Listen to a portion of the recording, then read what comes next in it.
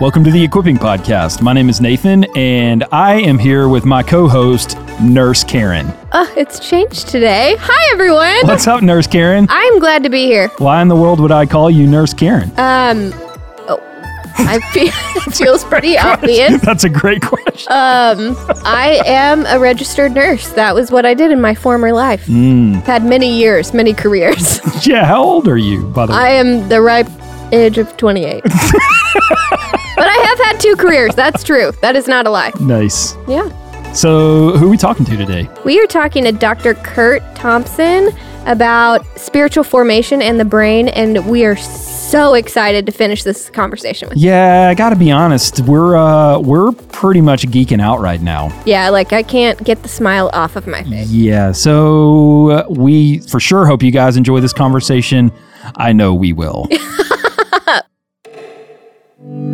We're back this week with Dr. Curt Thompson.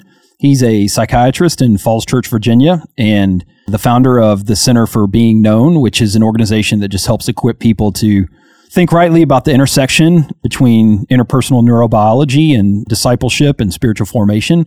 He's also the author of Anatomy of the Soul and The Soul of Shame. And we had a lot of fun with him last week talking about the integration of neuroscience and discipleship and how that process works. And we're excited to have you back again this week. Thank you so much. It's great to be back. So we talked last week, and we'll pick up here from that conversation just about how Jesus's model of teaching and ministry was really an integration of the left mode cognitive processor and also the right brain experiential embodied process. Mm-hmm. And so his ministry was embodied. He wasn't just teaching something, he were experiencing something with him as he went. And so when we think about life and how our experiences shape how we believe, what do we need to think about for ourselves? And when we get into ministry conversations or discipleship conversations with either our families or our friends or people that we're leading, how do we think about that? We may have touched a little bit on this last week. Yeah, one of the common questions that I ask people is, in what story do you believe you're living? Mm-hmm. And I think it's an important question because for the most part, most of us we're not that curious about that question. We're not even thinking about that question. Mm-hmm. We're just on autopilot. And here would be an example of that. In speaking with a patient not that long ago, I was seeing him for the first time, and I asked the question, can you tell me about what it was like growing up in your house? And he said, well, I grew up in a loving Christian home. And this guy's in his 40s, and he grew up in a loving Christian home. I said, which is kind of code for well, life sucked, but I'm not really allowed to say that. And totally. So then we go to the next question, which is, well, can you tell me a little bit about, the specifics of that? Who was in charge of, for instance, who was in charge of disciplining your family? And he got around to talking about how it was his mother who was in charge of discipline because anytime his father got involved, brutality was soon to follow. Mm-hmm. And we paused, and, over time, I invited him to be curious about, tell me how it is that you've come and you've learned to tell your story as one in which you grew up in a loving Christian home. This is the story that we tell. This is the thing, as we say, what we pay attention to is what we become. The story that I tell is the story that I believe is real, whether it really happened that way or not.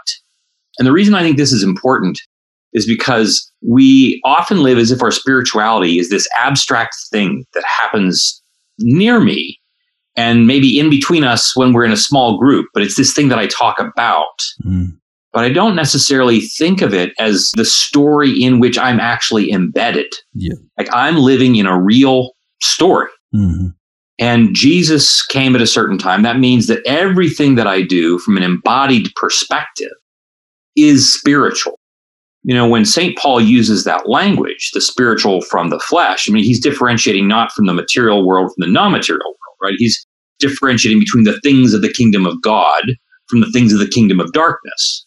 And I would say that this has been a reality that we probably have not done, that we would do wise to do better at training our parishioners. Yeah. That when they come into this to come into fellowship with Jesus, they're not like making some mental shift in their mind about what they think abstractly about posited truths. They're literally deciding to change the story that they think that they're living in. Yeah, their entire narrative. Exactly. And the story that we live in is not an abstract one. It is one in which I do laundry and I have fights with my wife. And then we make up with those fights, hopefully, right? And we're doing all these kinds of things. And it is into this space that God comes and says, I want to come and be with you in this story and demonstrate that the story that you're in is your spirituality. Like, this is what we're like. It's not like you're living in this world, but your spirituality is somewhere else. And so that's why we say, right, like Brother Lawrence, peeling potatoes, doing laundry, these kinds of things are spiritual activities. And so when it comes to formation, what we're doing in these real life events is just an extension of what's going on literally in our neural networks, in our central nervous system. So the degree to which I am able to identify what is true about the story that I'm living, both the parts about me that have great longing and the parts about me that have great grief. We like to say in our work that we are people of longing, we are people of grief. And life is largely about how do we live in the center of those two things. In this world, you will have tribulation, Jesus says, but be of good cheer because I have it and you have me. This sense that living in the world of great longing that often isn't fulfilled and great grief from which we don't always find relief.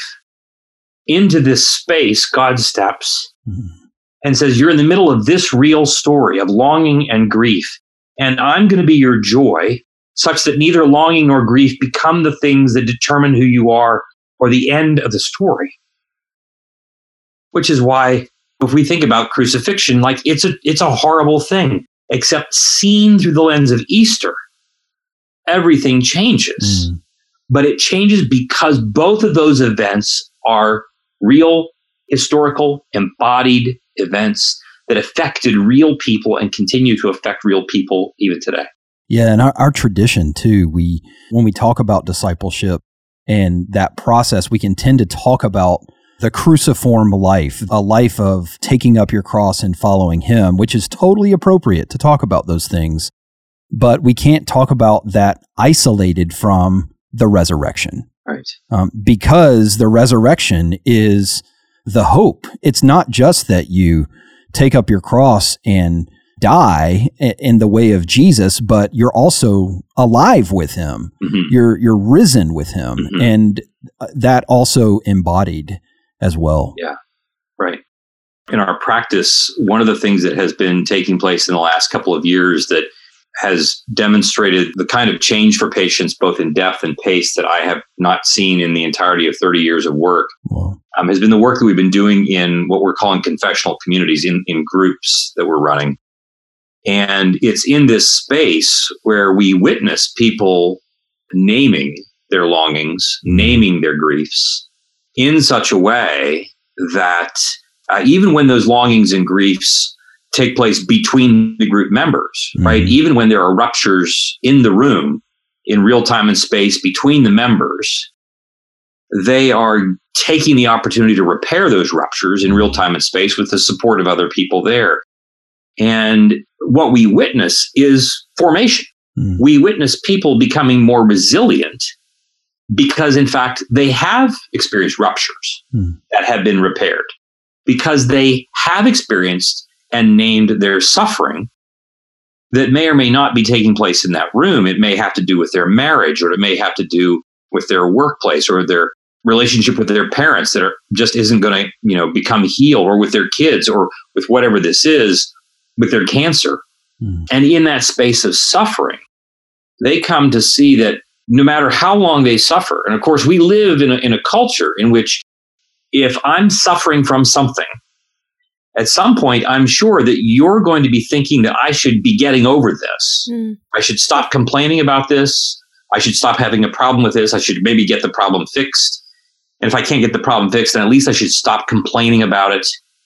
And so I work really hard to do that, because I'm sure that if I don't stop complaining, you're going to get tired of this and you're going to leave. Mm-hmm. And so part of what this work does is demonstrates that there are some parts of my life. I mean, what about the parts of me that are broken, that are not ever going to be completely 100% healed before Jesus shows up or before I die? Yep. Like, it's maddening to me. Mm. Like, I absolutely hate this. Yeah. But oddly enough, I can have other people in the room who don't hate this nearly as much as I do, because they say, well, we don't care how long this takes. We're not leaving the room. Mm. We want you to come back because we're coming back. Yeah. Because God never runs out of options and God never leaves the room. Mm. Now, I'm finding all kinds of ways that I'd like to leave the room, meaning I can't tolerate myself. I want to leave the room because if I leave this room of faces, if I leave this room of embodied beings who are seeing me, and so enabling me to see myself more effectively, I worry that the real part of me that I hate the most is going to show up in the middle of the room. I'm going to see it on their faces. I won't be able to tolerate what I'm sure they're thinking. And so I have to bolt. And if I leave and don't talk about this stuff, then I won't have to put up with me. Mm-hmm. And, you know, this Sunday, I'm tasked with preaching a sermon on the emotion of shame. And one of the texts that I'm going to use is from John chapter 20, where Jesus and Thomas have their encounter finally. Mm-hmm. And, you know, we're so familiar with this story, it doesn't wig us out, but like, it's just weird. Yeah, right? Totally. Like, how many of us, you know, you come back from, you know, having your open heart surgery and you say, hey, let me just take my shirt off and show you where the cut line is in the middle of my chest. Like, no, please don't do that. Yeah.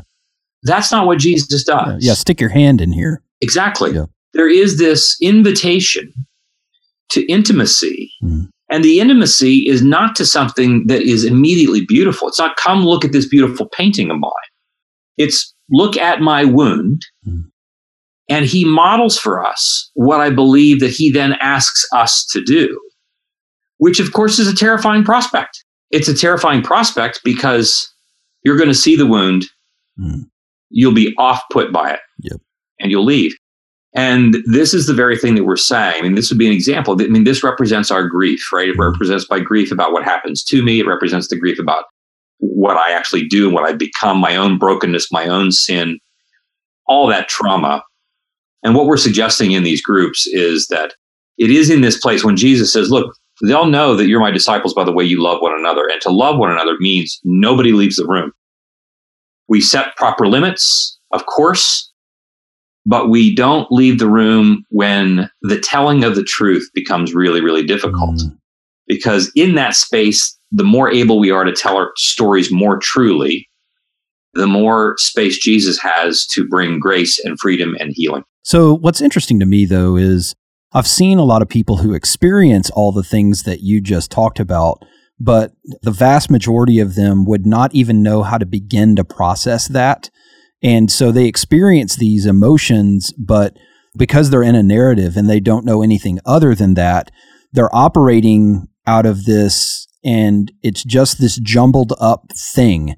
They don't know how to unpack it. They don't know what to call it. They don't even know why it's there necessarily. Mm-hmm. And so they end up thinking like, all they can feel is, I just want to leave this room. I don't necessarily even know why. Mm-hmm. And a lot of times in my experience, as I've kind of dug into some of this stuff with people, is you go back to, like the gentleman you mentioned earlier, talk to me about the home that you were brought up in. Mm-hmm. And so if you could just comment briefly just on the, why is that so important for us to be aware of our formative years from kind of birth to, 18-ish, and what's going on that's wiring our brain a certain way?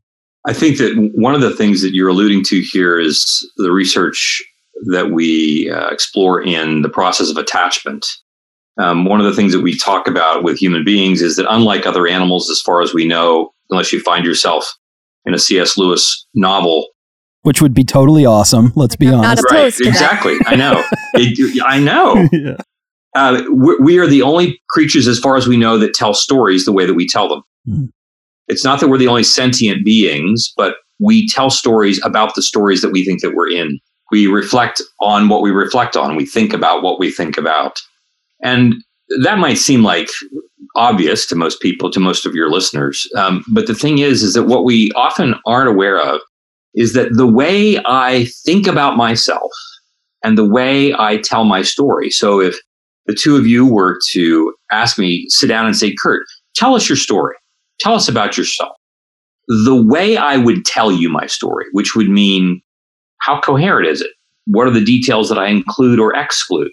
Right? So our friend that I mentioned earlier, like I tell a story in which I grew up in a loving Christian home, which of course is not true, but somehow I tell the story in that way as a way for me to deal with and cope with the very nature of the relationships that I was growing up with. And so one of the reasons that it's important for us to tell our story, including that part of it that includes the first 2 decades of our life, is that our attachment processes, how we come to attach to other human beings in relationally healthy or unhealthy ways, eventually goes on to shape for us how we do that very same thing as adults.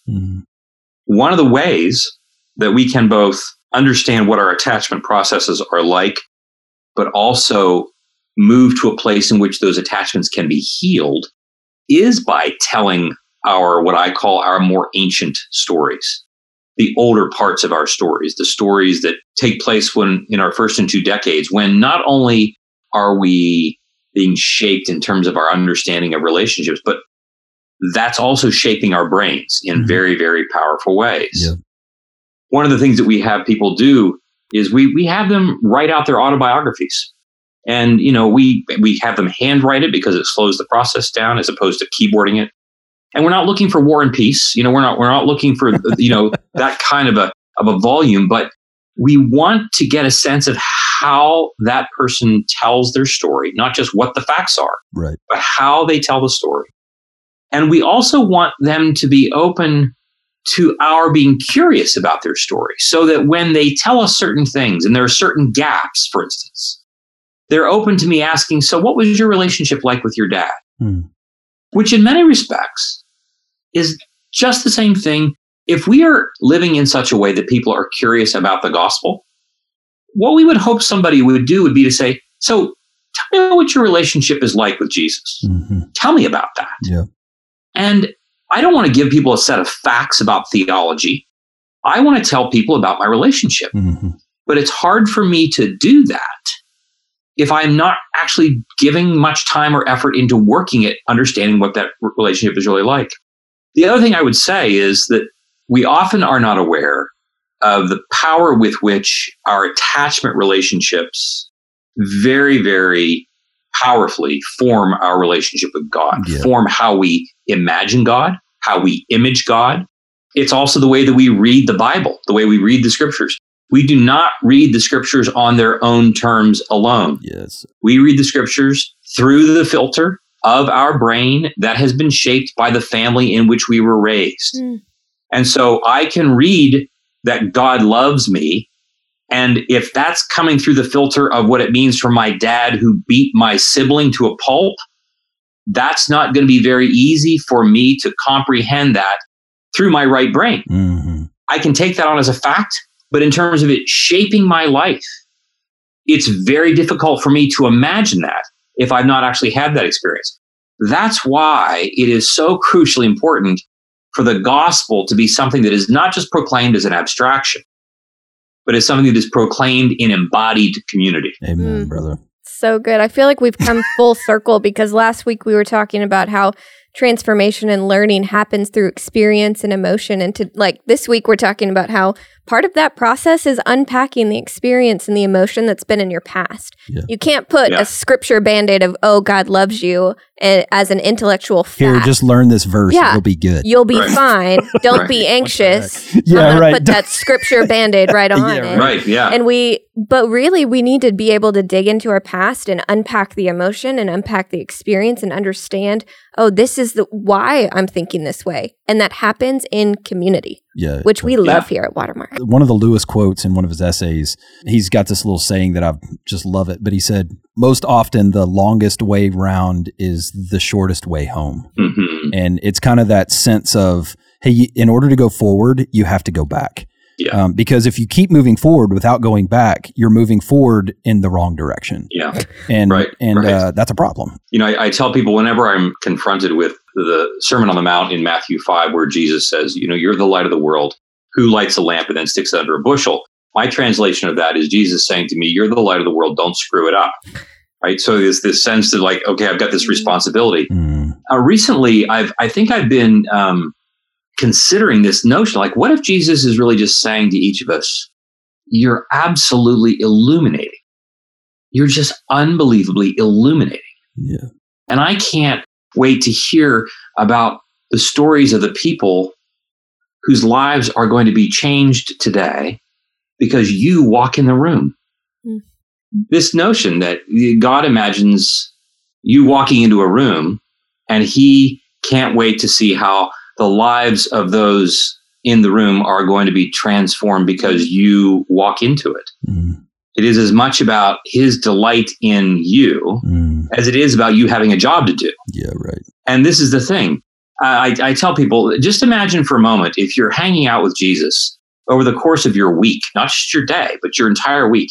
And everywhere you go and everything that you do and the people that you meet, Jesus turns to them and says, dude, like, have you met my friend Karen? Like you will not believe. Like, have you met my friend Nathan? Like, the dude is a dude. Like, I'm just like, I cannot tell you. Whatever that means, it's awesome. Like at first, of course, it's going to sound a little weird, right? Because nobody is this excited about who we are. And so we're going to wonder about Jesus. We're going to be concerned. We're going to think that we want to send him to see Curt.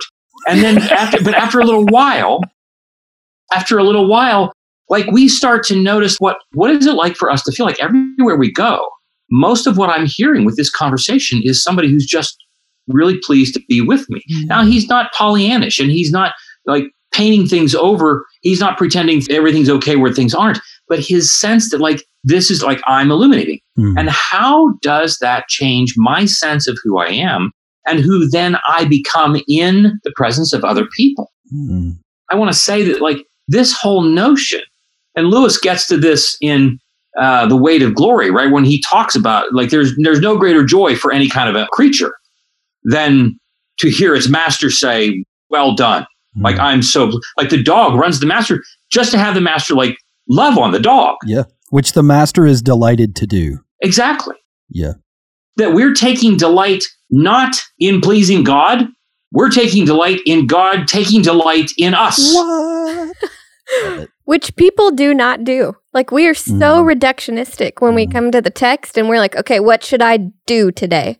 When the reality is, like, you get to sit in beautiful truth like that God simply loves and adores you. Yeah. What am I supposed to do today? Receive the love of God. Stop. Right. Yeah. This is where I think shame is important to be aware of and pay attention to, study and combat it.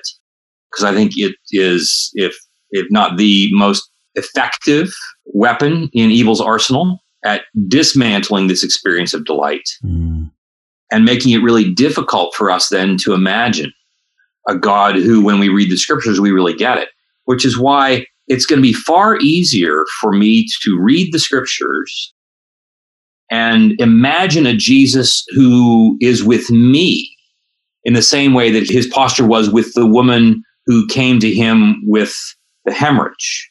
It's going to be easier for me to imagine that if in my everyday life I am in community with people with whom in real embodied time and space that is also happening. And this is where I would say for our listeners who are typically used to a certain community model where, you know, around here I call them Bible ninja throwing stars. It's where people have a problem and they're like, oh, I got a verse for that, whoosh, you know, and they kind of hit somebody and they're like, whoa, what was, that fixed you. We're very pragmatic, where there's a pragmatism, like what works? All right, let's just do what works. All right, I'm just going to throw this verse at you. And what I'm hearing you say, Curt, is no, actually the primary responsibility of the community is to steward the love of God. Yeah. To remind people what narrative they're actually living in, which is a lot of times distorted away by shame and by the enemy who's convincing them that they're not loved by God, right? That they're not delighted in, that they're not the light of the world, right? Right. And so I would just encourage our listeners, like, hey, if you're doing community where you are using the Bible all day long, but what people are hearing you say is not the love of God, then you're doing it wrong. Yeah.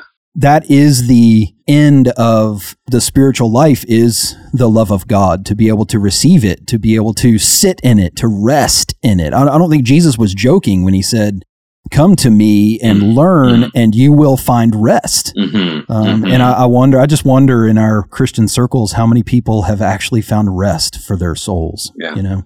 This morning, I had the privilege of being a part of speaking at a gathering at it's the White House Office of Faith-Based Work that was started under the Bush administration, and the next two administrations have carried that on. And at the HHS department, there was a gathering of about 50 people, a room full of really devout, sincere, hardworking people who are trying to work around this question of what does it mean for the church to be caring for those with mental illness? How do we do all that? Yeah, good. So forth and so on.